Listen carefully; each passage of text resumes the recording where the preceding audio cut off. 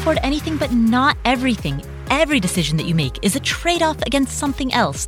And that is true not only for your money, but your time, your focus, your energy, anything in your life that's a scarce or limited resource. And so the questions become twofold. What's most important to you? And how do you align your day-to-day behaviors to reflect that? Answering these two questions is a lifetime practice. And that's what this podcast is here to explore. My name is Paula Pant. I am the host of the Afford Anything podcast and the founder of AffordAnything.com. And today with me, I have Dr. Wade Pfau. Dr. Pfau is one of the most cited academic retirement researchers. He is a professor of retirement income at the American College of Financial Services, located in Bryn Mawr, Pennsylvania. He has a PhD in economics from Princeton University, and he is also a chartered financial analyst. He has received awards from the Journal of Financial Planning. He received 2 academic thought leadership awards from the Retirement Management Journal. He was named an innovator by Investment News, and he has received the Best Paper Award in Retirement Planning from the Academy of Financial Services. He is a preeminent scholar and thinker in the world of retirement planning. And today, he joins us to discuss how much money a person can spend in retirement. Today's discussion is academic, it is meaty, and it introduces a few ideas that are slightly counterintuitive. We discuss the 4 L's of retirement planning. We discuss a new framework for thinking about your approach to retirement planning, the probability-based framework, as well as the safety-first framework. And we discuss a very counterintuitive U-shaped approach for your stock bond allocation as you approach retirement. All of that is coming up right now. So without any further delay, Dr. Wade Pfau. Hi, Wade. Hi, thanks for having me today. Absolutely. Thank you so much for joining us. You're a bit of a celebrity in the world of retirement planning. Oh, didn't know, but thank you. So I would like to talk about, there's so much ground to cover, but your research and your book on retirement planning is excellent. One of the first things that captivated me is what you refer to as the 4 L's of retirement planning. Can you discuss that? Sure. Yeah. And I think what really makes retirement planning different from the traditional investment management or wealth management is this idea that you have to meet goals in retirement, and goals have expenses connected to them.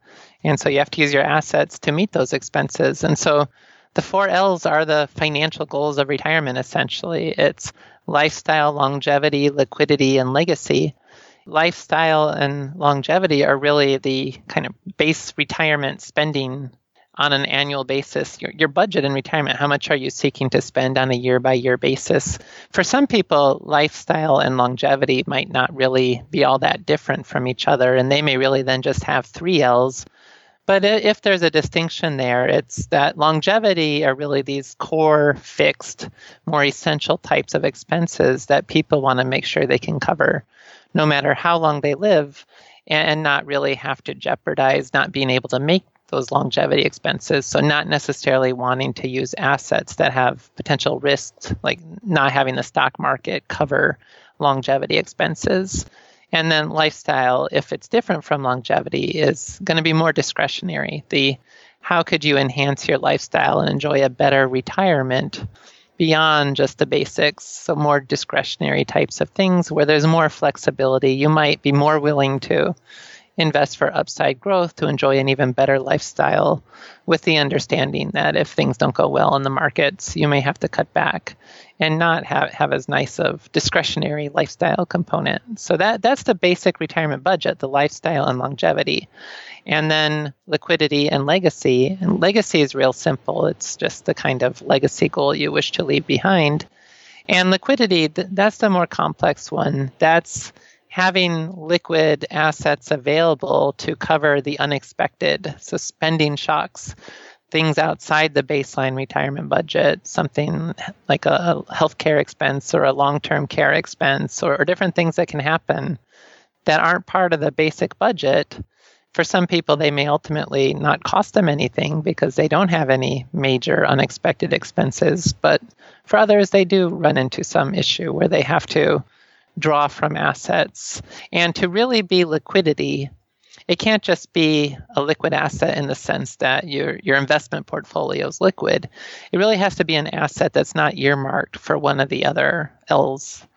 If you're using something like a 4% rule of thumb for your spending in retirement and you're trying to spend $40,000 from $1 million liquid investment portfolio, well, that $1 million is really earmarked to cover your $40,000 spending on a year-by-year basis. It's not really liquid in the sense that you could use it for something else without potentially jeopardizing your ability to meet the other L's. So by liquidity, I really mean assets that are not earmarked for another purpose, that really are available for these types of unexpected spending shocks in retirement. Right. And that's the distinction between technical liquidity versus true liquidity, yes? Yeah, because an investment portfolio technically is liquid. But if I'm trying to spend $40,000 from $1 million and I believe in the 4% rule, then in a true sense, I don't have liquidity because that entire $1 million is earmarked to cover the $40,000 spending goal. True liquidity is only when you have assets that are not earmarked for another purpose and that are truly available for whatever may come up. And one mistake that you often see people make is double counting money. So certain money is earmarked for X, and then it's also double counted as earmarked for Y.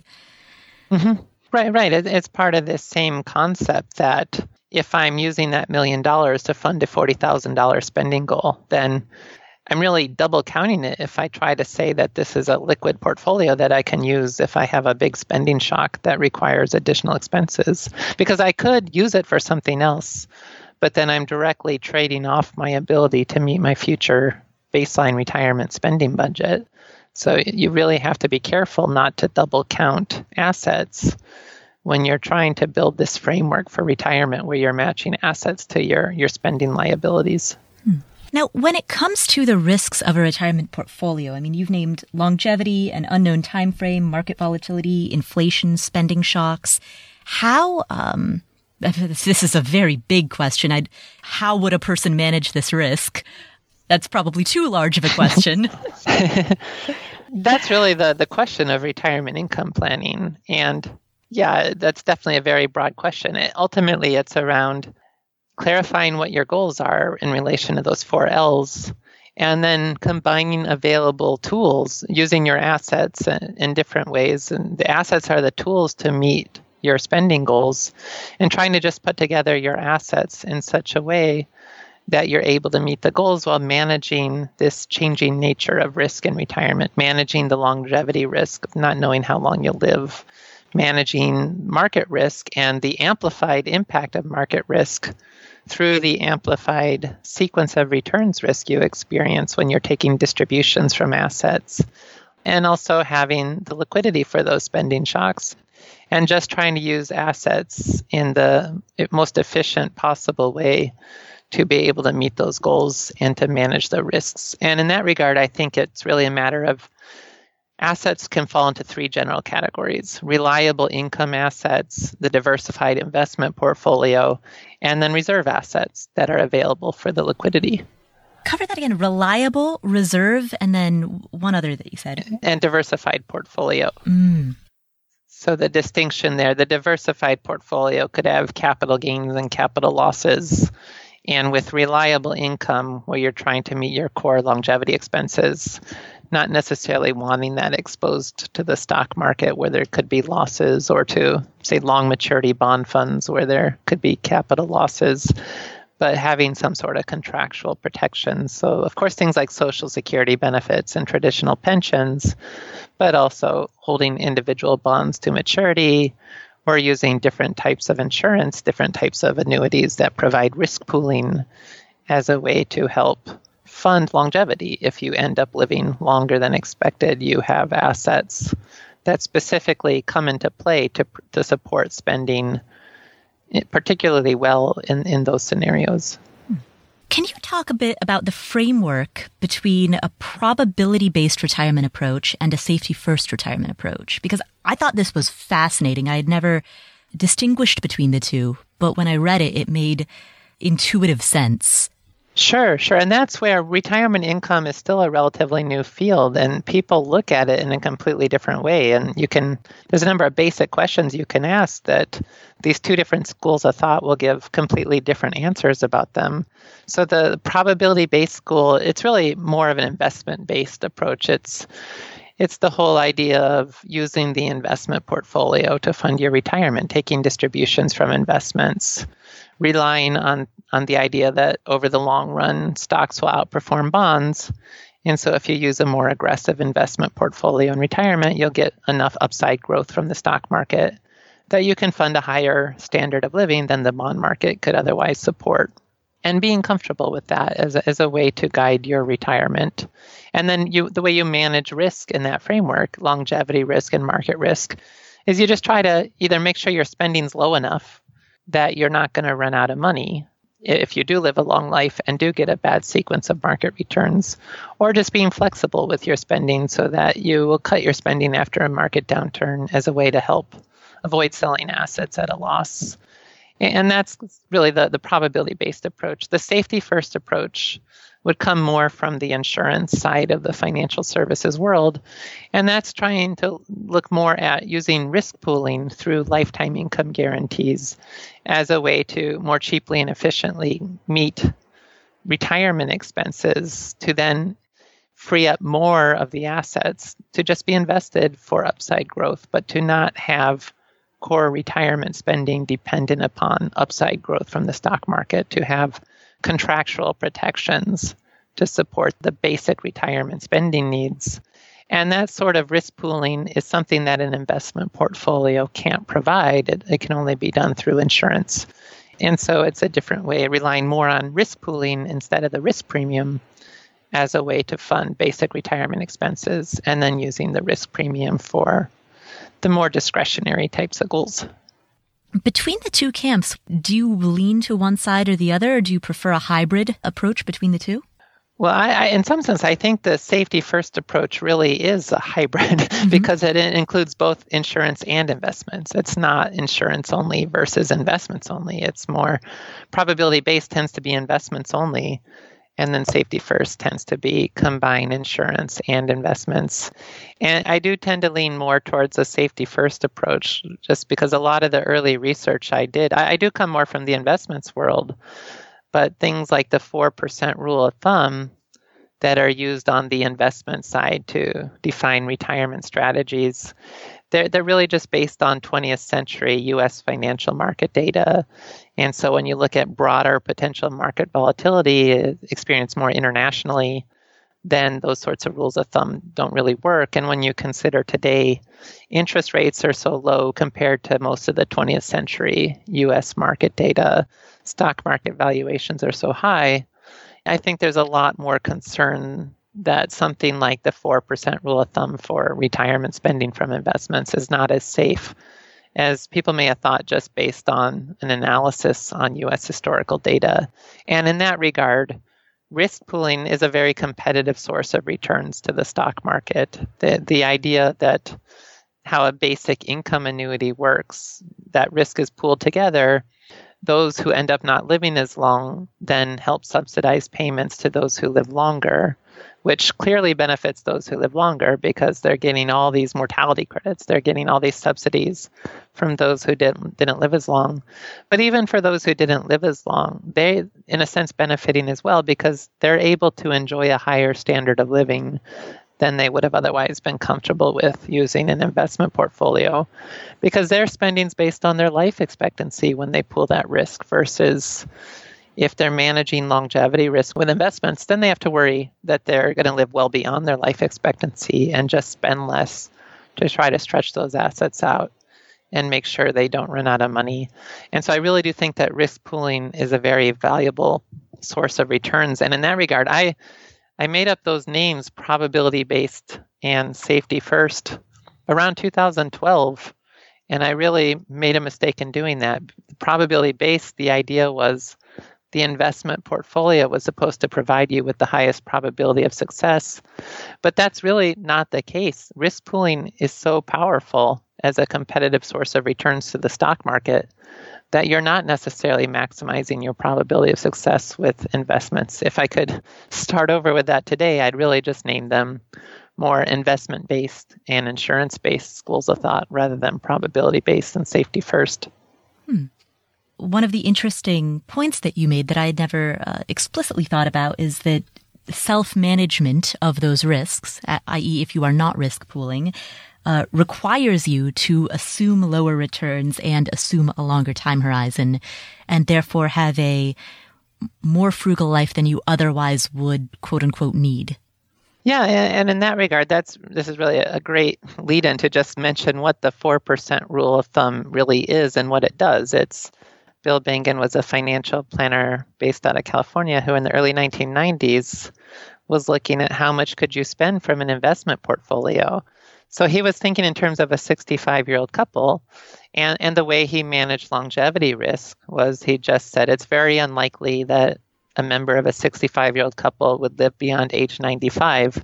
So if we just plan for 30 years, it's very unlikely to outlive that. So that's a conservative planning horizon.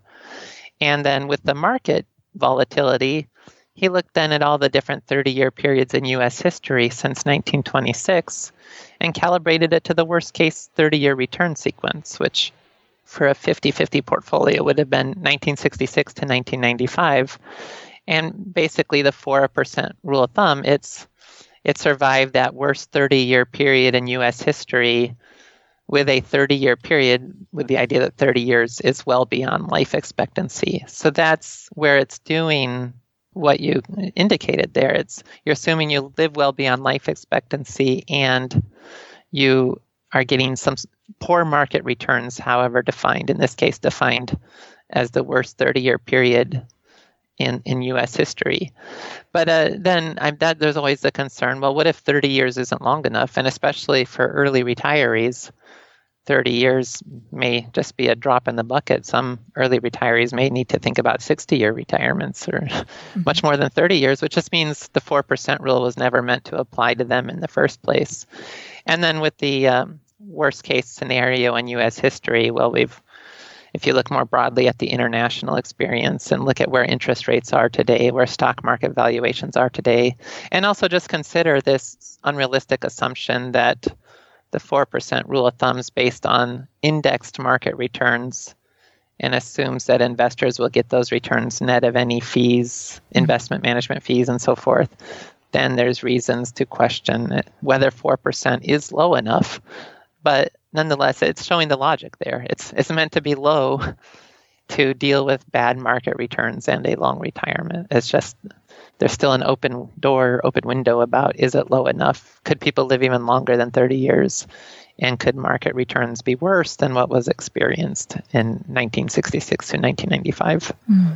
Right. And that's the conflicting nature of, when you consider the 4% withdrawal rule. On one hand, 4% represents the worst case scenario. So the majority of those 30-year periods that William Bengen studied, 4% represents the worst case within all of that, which means that for the majority, a person could have spent even more than 4%. So you've kind of got that argument on one side of the table. But then, as you said, on the other side of the table, the data was never only looked at a 30-year retirement horizon. So it was never meant to apply to people who, for example, retire at the age of 40 and may have a 60-year retirement. Right. It's specifically for 30 years. And then specifically that U.S. worst case in the U.S. data, although there's a lot of points that were close to 4%, so that a 5% withdrawal rate worked in about 70% of those 30-year U.S. periods. And then a 6.5% withdrawal rate would have been the sort of average withdrawal rate, where half of the time the withdrawal rate was less than 6.5%, half of the time it was more than 6.5%. We'll come back to the show in just a second, but first, are you hiring? Are you posting your position to job sites and then waiting and waiting for the right people to see it? If so, check out ZipRecruiter. ZipRecruiter learns what you're looking for, identifies people with the right experience, and invites them to apply to your job. In fact, 80% of employers who post a job on ZipRecruiter Get a quality candidate through the site in just one day. The right candidates are out there. ZipRecruiter is how you find them, and businesses of all sizes trust ZipRecruiter for their hiring needs. So right now, if you want to give them a try, my listeners can try ZipRecruiter for free. That's free. Just go to ziprecruiter.com/afford. That's ZIP recruiter.com/afford, AFFORD. One more time, try them for free at ziprecruiter.com/afford. ZipRecruiter, the smartest way to hire. Are you an entrepreneur or a small business owner who sells physical items and has to ship those items to your customers? If so, check out ShipStation.com, which is a fast and easy way to manage and ship your orders all from one place.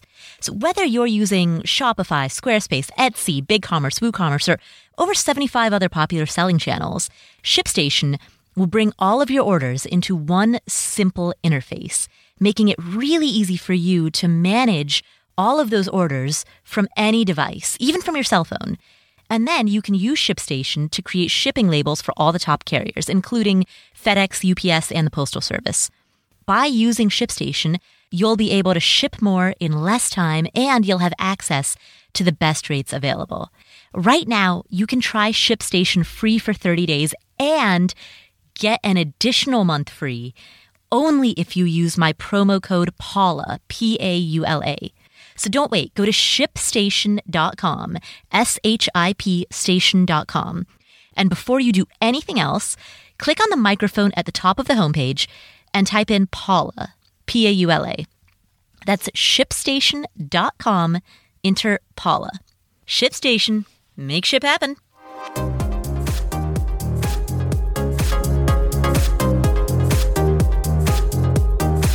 So what should a person do if an individual or a couple wants to retire early? I mean, would it be wise for them to consider the 4% withdrawal rate within their planning? So there's a lot of assumptions that go into the 4% rule. Another one that I think is really also quite relevant for early retirees is the 4% rule assumes you're always going to increase your spending for inflation every year, like right on cue with whatever the consumer price index does. And a way to help manage that sequence risk, as I mentioned earlier, is to be flexible with spending.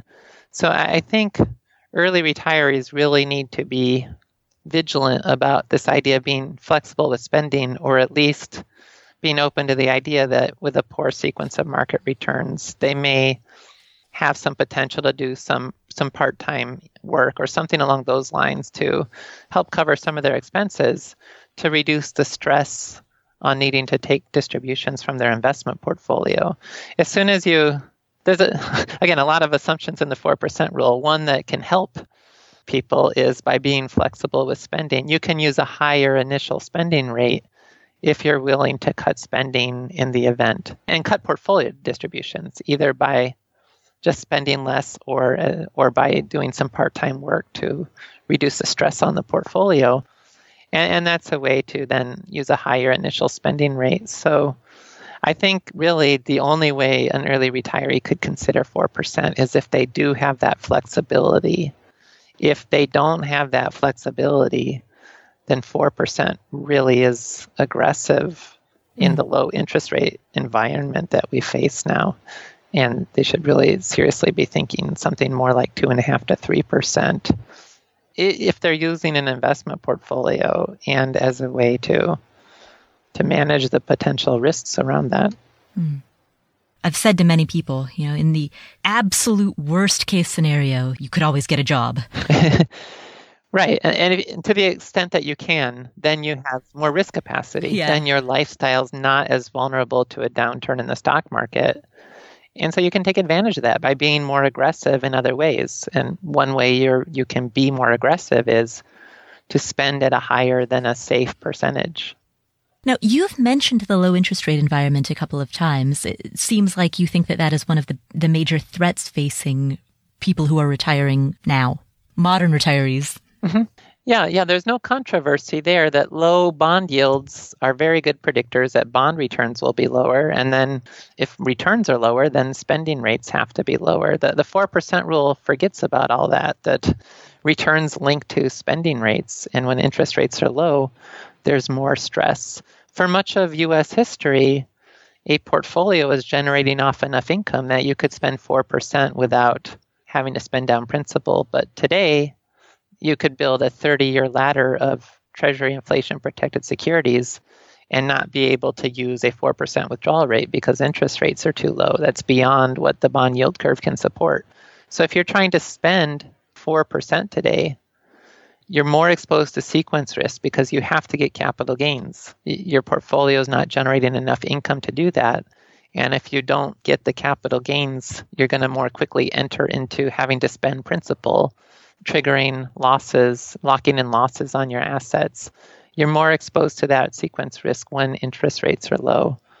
And that's really an important consideration for people retiring today.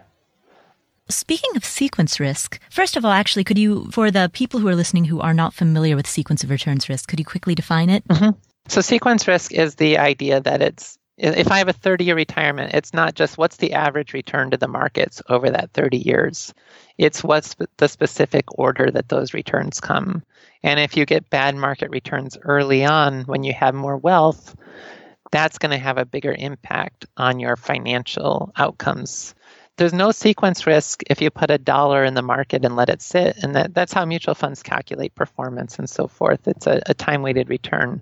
But as soon as you have cash inflows or outflows, there is sequence risk. There is sequence risk prior to retirement if you're saving a percentage of your salary every year, and then it's market returns later on when you've added more contributions to your account. But then once you actually transition from adding new savings to taking distributions from your assets, that further amplifies the impact of sequence risk.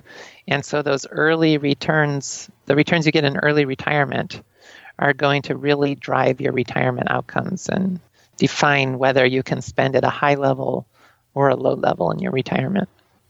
And you and Michael Kitces, who is also a previous guest on this podcast, have been looking into a very novel approach to mitigate sequence risk, the U-shaped approach. Can you talk about that?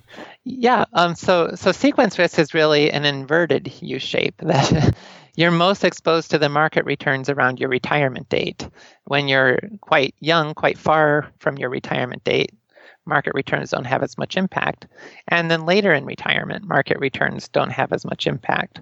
So in terms of your lifetime stock allocation, we talk about a U-shaped lifetime stock allocation, where just like with target date or life cycle funds, you have a higher stock allocation when you're young.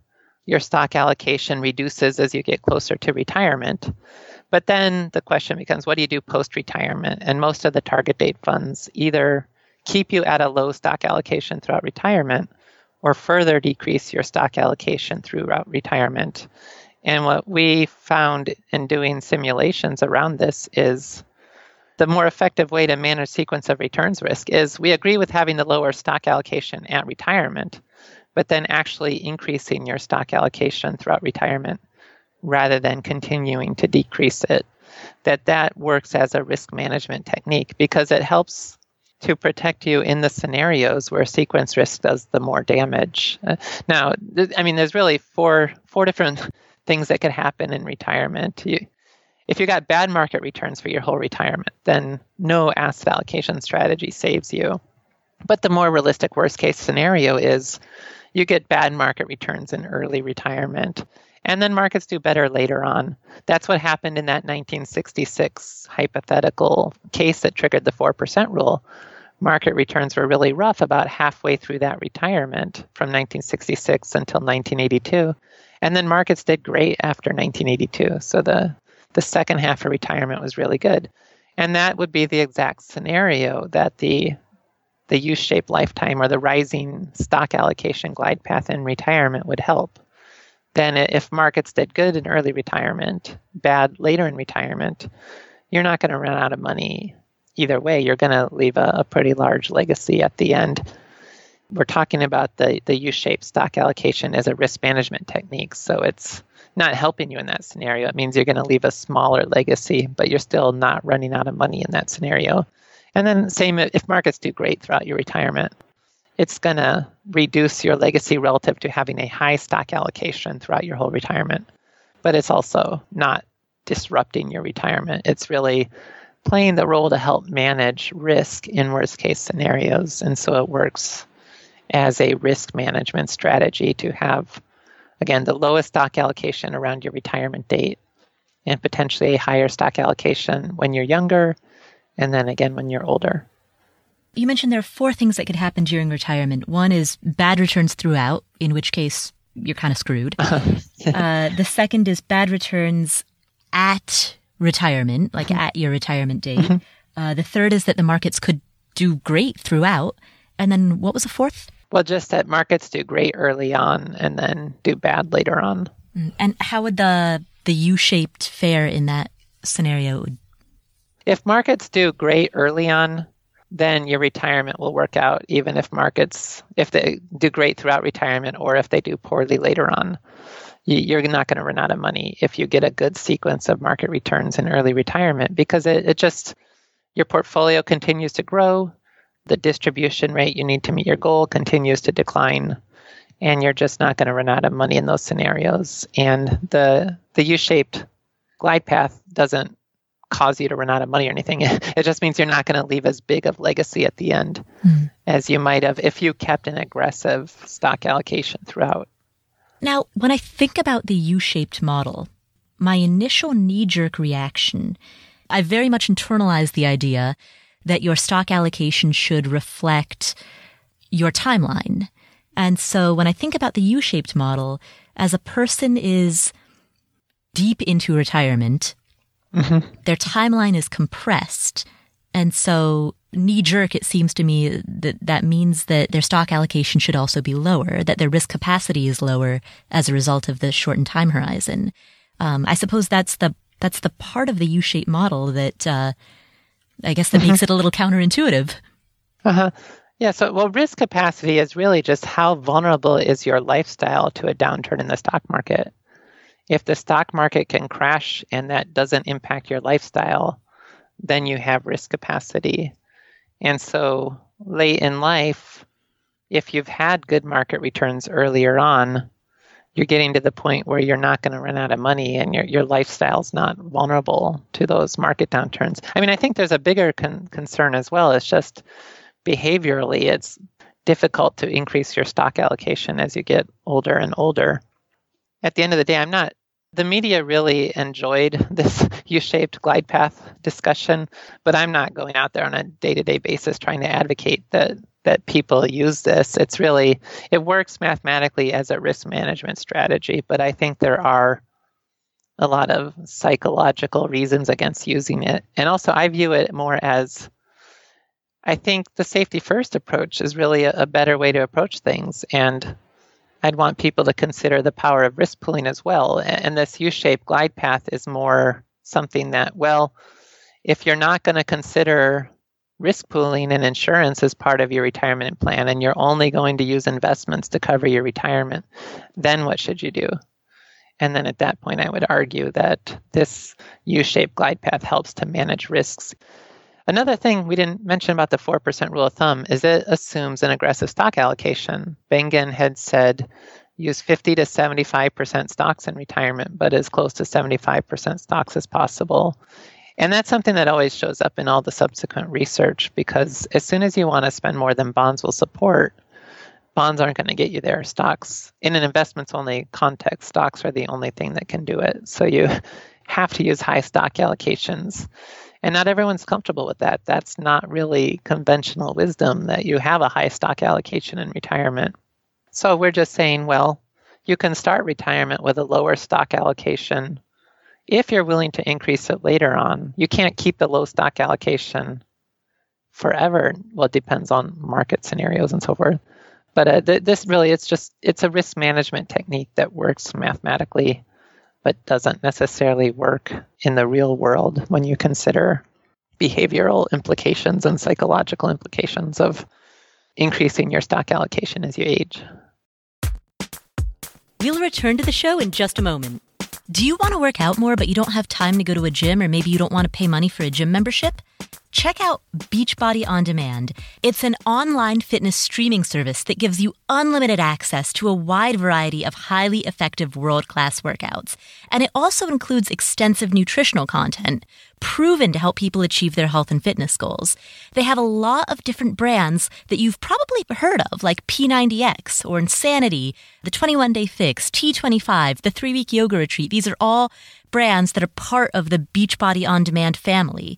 I've been using the T25 program, and specifically I've been using the core workout program. So one thing that I found really interesting is that when I first started using it, I thought that I would go through like the 80-Day Obsession or P90X. I kind of thought that I would go through one of those programs that was supposed to last for a fixed duration of time. And what I ended up finding is that I just found a couple of specific workouts that I really like, and I just actually end up repeating those. That's the thing that's cool about Beachbody On Demand, is that you can play around with it. You can check out different types of workouts and different trainers, different intensities, different time durations. They've got stuff ranging from 10 minutes to an hour. So you can try a lot of different things and then do the workout that you enjoy or that fits with your schedule. You don't have to go to a gym. You don't have to follow a class schedule. Everything's right there on your computer or your tablet or your smartphone, any web-enabled device. And the workouts range from cardio to weight training, dance, they've got yoga. There's over 600 different types of workouts. And your annual subscription is cheaper than a gym membership. So you need to give this a try. And right now my listeners can get a free trial membership when you text Paula to 303030. Again, text Paula to 303030 to get a free trial membership. You'll get full access to the entire platform for free. That's all the workouts and all the nutrition information free. Text Paula, Paula, to 303030.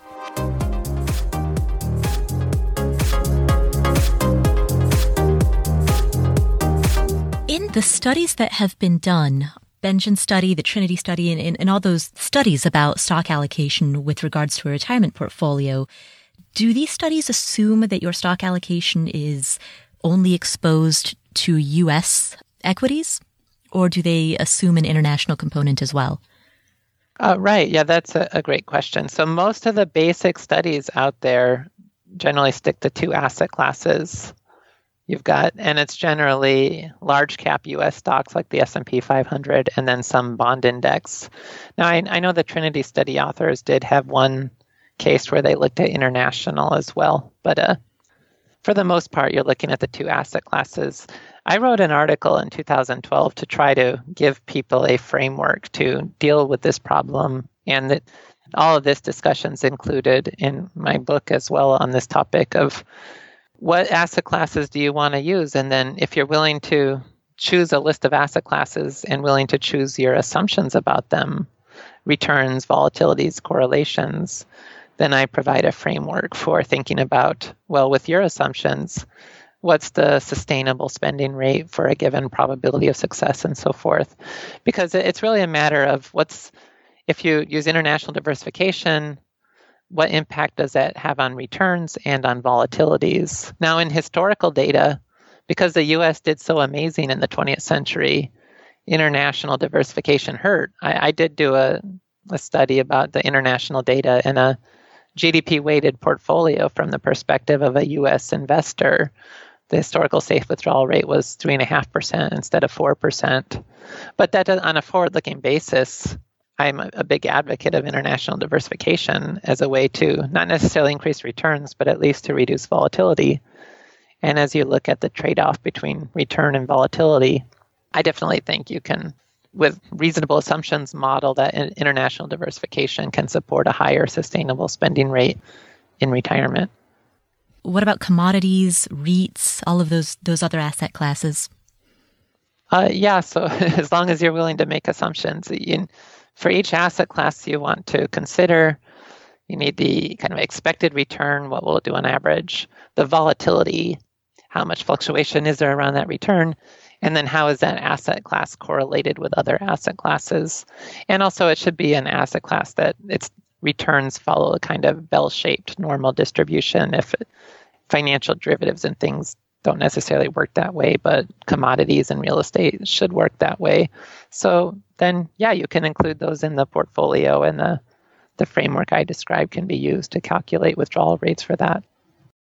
If a person going into retirement has outside sources of recurring or passive income, such as royalties from something that they've created or rental income from properties that they own, how should they factor that into their personal retirement analysis? Well, so it's a matter of first figuring out what's your budget in retirement, how much do you want to spend, and then starting to apply assets to that. And that's where you may get into some questions. I think about this with book royalties, like how much of that is reliable income? What's a reliable level that I might be able to expect on an ongoing basis? And that I could treat as a reliable income source to help cover my longevity expenses. But if there's some uncertainty and the royalties may go down in the future, you don't want to get too aggressive about assuming too high of a number to cover your core retirement expenses. So you might want to treat that more as a way to help fund more discretionary types of expenses. But it's just matching assets to liabilities, either on the asset basis or on the cash flow basis. If I want to spend $2,000 a month and I can reasonably rely on $1,000 a month in some sort of cash flow of that nature, then I've just got another $1,000 gap. And that might be partly funded if I do get higher royalties than I expect, or I just need to be ready to use other resources, whether it's portfolio distributions or something else, to make up that difference. Within the probability versus safety first framework, where would the class of passive income or recurring income, where would that fall within the framework? Would it be more analogous to having an annuity, or is that not an apt analogy because it's not truly guaranteed? Yeah, so I think it's a question of, do you want to classify it as a reliable income source? And it's not that there's a contractual guarantee behind it, but it's just how reliable is that income? Or do you want to treat it, does that income behave more like a bond or more like a stock? And this could be like rental income too. If somebody owns like an apartment complex, how much of that is really a reliable income that they can count on, and how much of it will be more variable because it may depend on occupancy rates and so forth. And you may divide it out. I may say that, $1,000 of it is reliable income, and I really can treat it that way, but I might be able to get more than $1,000 as that cash flow, but the rest I want to treat more as a variable component of income, and that I don't want to rely too much on it. I want to, just like with the stock market, I don't want to rely too much on getting the stock market growth to cover my expenses. I may not want to rely on that full income value to cover my retirement expenses. I think that's really just the way you have to approach it. Is it more like a stock or a bond? And how much of it is really reliable? How much of it is more variable in nature? And that's where be flexible accordingly, that if you have some really good years with that, you can spend more in those years. But if you've got some bad years with those passive sources of income, then if you can cut spending in those years as well, that's one way to manage it. Or if you want to keep the higher spending level, that's where distributions from other assets will have to play a bigger role. When do you plan to retire? So for me, I think it may be more of a phased retirement. And in terms of financial independence, I got a little bit of a late start because I spent the first part of my career as just purely a traditional professor but now I've got more variable income sources and things. So I'm hoping to become financially independent by sometime between 45 or 50 at the latest. And then in terms of retirement, I enjoy a lot of aspects of what I do. So I think it's going to be more of a gradual phase down of, I don't know, it's really hard to say what age I would get to the point where I can't cover my expenditures from new labor income. But yeah, I'm interested in this sort of financial independence, early retirement type of concept, although I'm not in a big race to retire as quick as I possibly can. It'd be nice to have financial independence at some point. If you don't mind me asking, you mentioned that you've pursued other variable income sources. What have you gone into? Well, the book writing and then doing public speaking, and then just in addition to being a professor, also working with a financial advisory firm and a financial planning software company. That's probably most of it. Where do you see the field of retirement planning going in the future? I mean, as you mentioned, it is a fairly new field. Yeah, historically, it has not been distinguished from overall investment management. Yeah, well, there's still this very negative image about annuities, but I think they really do add value to retirement planning. So I think in the future there will be more appreciation for not just using investments, not just using annuities by themselves, but really integrating both of them together into a more comprehensive plan. And also just looking at ways of using the available resources more efficiently so that you're not leaving money on the table or not making decisions that might be nice in the short run, but will be harmful in the long run if you do enjoy a long retirement and where that longevity risk becomes an issue. So I think there'll be increasing recognition that like so much of investing, it's these simple examples and they're based more on accumulation. And it'll be something like if you assume you earn an 8% rate of return, and if you save $50 a month, you'll be a millionaire by age 65 or something like that. And just the recognition that in retirement, I don't know if assuming that 8% return was ever appropriate, but it's really not appropriate when you're taking distributions. That sequence of returns risk plays a much bigger role in driving volatility for those outcomes. And so you really can't get away with that type of simplified framework. And that's what really makes retirement different. It's along with this idea of matching assets to your liabilities. So I think just there's going to be more and more recognition of this is what makes retirement different, and that you have to be more careful about your assumptions on the stock market. You can't assume an average stock market return because that only works 50% of the time, and so on and so forth. You have to think more broadly and holistically.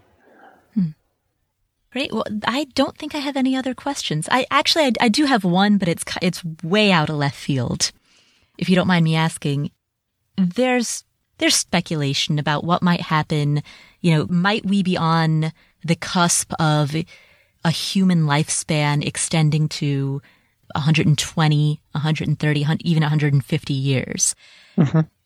Again, this is a very broad question, but what implications would that have for personal retirement planning, for Social Security? I mean, again, I know that's a very big question and purely speculative, but it's an interesting thought exercise.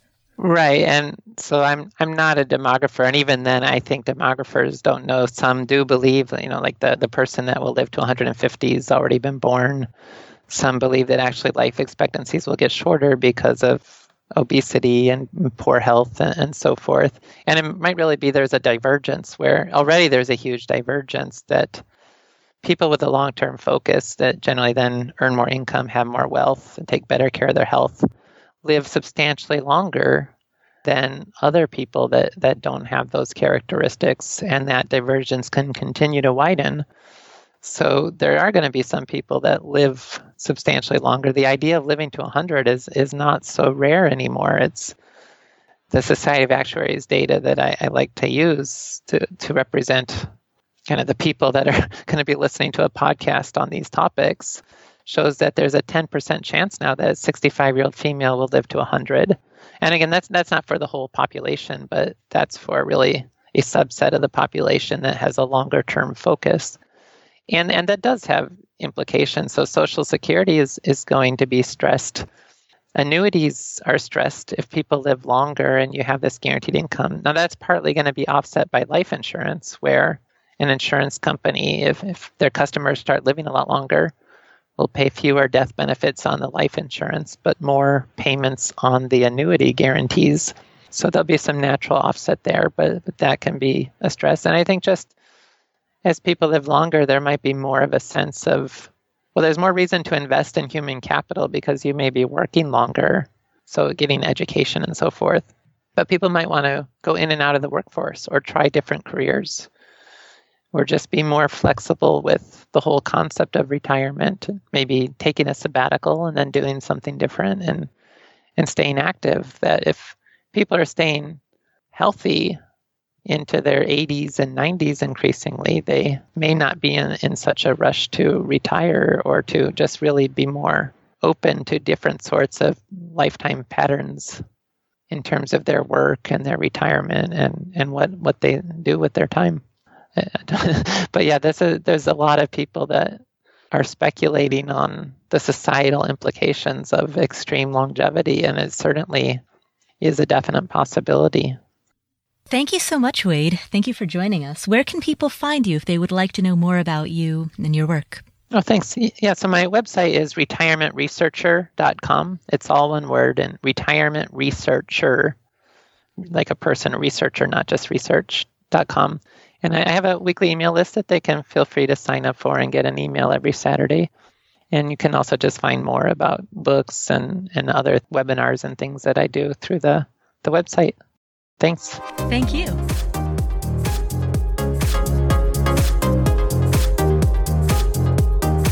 What a fantastic interview. Big thanks to Wade for coming on the show. What are some of the core takeaways that we got from this? Here are 4 that I came up with.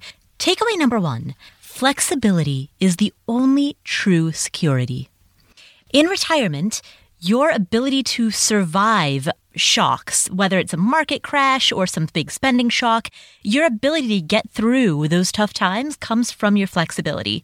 And a perfect illustration of this is the fact that the 4% rule of thumb is based on the assumption that you withdraw exactly 4% in year 1 and then 4% adjusted for inflation every subsequent year, regardless of what's happening in the overall market. So there's a lot of assumptions that go into the 4% rule. Another one that I think is really also quite relevant for early retirees is the 4% rule assumes you're always going to increase your spending for inflation every year, like right on cue with whatever the consumer price index does. But if you reframe your approach to the 4% rule such that if the markets are bad, you don't adjust your spending for inflation for a year or 2, or you pick up extra part-time work, or you just decide to live on less, you eat at restaurants less often, or you Airbnb a room in your home temporarily just for 6 months or just for a year when the markets are particularly bad, or maybe you spend a year living in Bali or in Thailand or in Ecuador where the cost of living is a lot lower. Like if you do any of those things, well then that is your security. That will allow you to participate in the 4% rule of thumb without having to go down to a 3% rule or something more conservative, because your ability to access that money comes from the fact that you are going to be able to be flexible when the markets are rough. So that is takeaway number 1. Flexibility is true security. And in the world of investing or in the world of retirement or working or just in life, flexibility is your biggest asset. Takeaway number 2. If you're retiring through rental income, then conceptualize your net cash flow, that net cash flow that comes from your rental properties, in 2 different buckets. You have the reliable bucket and then the extra bucket. And you may divide it out. I may say that, $1,000 of it is reliable income, and I really can treat it that way, but I might be able to get more than $1,000 as that cash flow, but the rest I want to treat more as a variable component of income. All right, so here's an example. Let's say that you're retiring off of rental income, and for the last 3 years, your rental properties, let's say 3 years ago, your net rental income, annual net rental income was $37,000. 2 years ago, your annual net rental income was $42,000, and then last year it was $40,000, right? So the range in the last 3 years was between $37,000 to $42,000 in net passive cash flow after expenses. Let's say that you want to retire on this. What you could do is pick that lowest number, or maybe even go a little bit below it and say, you know what, $35,000 a year is what I can reliably count on, and then anything extra is a bonus. So that $35,000 a year will be the maximum amount of money that I spend on groceries, utilities, my own rent or mortgage payments. I'll keep my basic cost of living to that. And then if I have a good year and I end up getting $45,000 in rental income instead of only $35,000, then awesome. I've got an extra $10,000 that I can use to spend skiing and kayaking and traveling and going to Fiji. I've got that extra money for all of these fun things. But if I don't have it, that's cool too, because I know I at least have enough to cover my basic bills. So if you do retire on rental income, that's a way that you can conceptualize that income in two buckets, the needs bucket and the wants bucket. So that is chief takeaway number 2 from this conversation. And then takeaway number 3, and this is closely related, is that no matter how you are retiring, whether it's based on rental income or index funds, broadly speaking, think about your retirement in terms of the baseline income that you need. Wade refers to this as your longevity income, your cost of living income. So think about that in one bucket, and then in the other bucket, think about the extra money that you want. That's what Wade refers to as the lifestyle bucket. I think probably an easier way of saying this is your wants bucket and your needs bucket. So no matter how you're going to retire, conceptualize your sources of retirement income as falling into one of these two buckets. And then ask yourself how you want to fill each bucket. So Wade, for example, Wade is a proponent of the safety first model. So he might suggest something like using an income annuity to cover your needs and then using stocks or market investments to cover your wants. I'm not a big annuities person, so, a modified version of this, especially for an early retiree, might be that your rental income could cover your needs and your side hustle income could cover your wants. Or another modified version of this could be that you create a bond ladder. That bond ladder covers your needs, and then your returns that come from index funds cover your wants. So there are all kinds of modifications that you can make in which you have a group of assets that are a little bit more reliable, and those cover your needs in retirement. And then you have a different group of assets that are less reliable. They have more volatility, more variable income, but a potentially higher probability of return over a long term. And those cover your wants because, if they don't pan out for a year or two, that's fine. So that is takeaway numbers 2 and 3, really, is put your retirement income into 2 different buckets and then choose the assets that are most appropriate for each bucket. Finally, takeaway number 4 is to consider a U-shaped model for your stock allocation, especially if you do retire early, because again, a sequence of returns risk is going to be such a major component of shaping your retirement that sure, it makes sense to lower your stock allocation right at retirement, but there is an argument for, as counterintuitive as it may sound, there is an argument for then increasing your stock allocation as you get away from your retirement date, because as Wade says, your risk capacity is not actually related to your timeline. Your risk capacity is related to your ability to absorb volatility without it massively impacting your lifestyle. And so, if you're flexible, then you have a higher risk capacity. And that means that you can have more stock exposure even as you are retired, even in your retirement. And so for all of those reasons, a U-shaped retirement model could actually be a pretty decent idea. So those are 4 takeaways that I got from this conversation with Wade Pfau. I want to know what you think. Head on over to affordanything.com/episode 119. That's /episode 119 to leave a comment letting me know what you thought of today's interview. Coming up on future episodes of this podcast, we have Liz from Frugal Woods talking about how she and her husband retired in their 30s. We have Roger Whitney, the retirement answer man, talking about the difference between retiring today versus the older models of retirement, and how today's modern retirees have to plan for a completely different life than our parents and grandparents did. And all right, I promised myself that I would not announce the name of somebody before I actually recorded the interview with them, just in case the interview doesn't unfold as scheduled. But okay, I can't resist, so I have to tell you. Vicki Robin, the author of Your Money or Your Life, which is the book that basically started the financial independence movement. Vicki Robin is coming on the show, so all of that is coming up on future episodes of the Afford Anything podcast. Please go to your favorite podcast player and hit subscribe so that you will not miss another episode, because we've got some great stuff coming up. And if you'd like to subscribe to the show notes, just head to podcast.affordanything.com. On that page, there's a big box where you can enter your email address, and as soon as you do so, you will get show notes every Monday delivered hot and fresh to your inbox. So again, podcast.affordanything.com to get the show notes delivered to you. My name is Paula Pant. This is the Afford Anything podcast. Thank you so much for joining us. Please don't forget to subscribe to the show and subscribe to the show notes. Thanks again, and I'll catch you next week.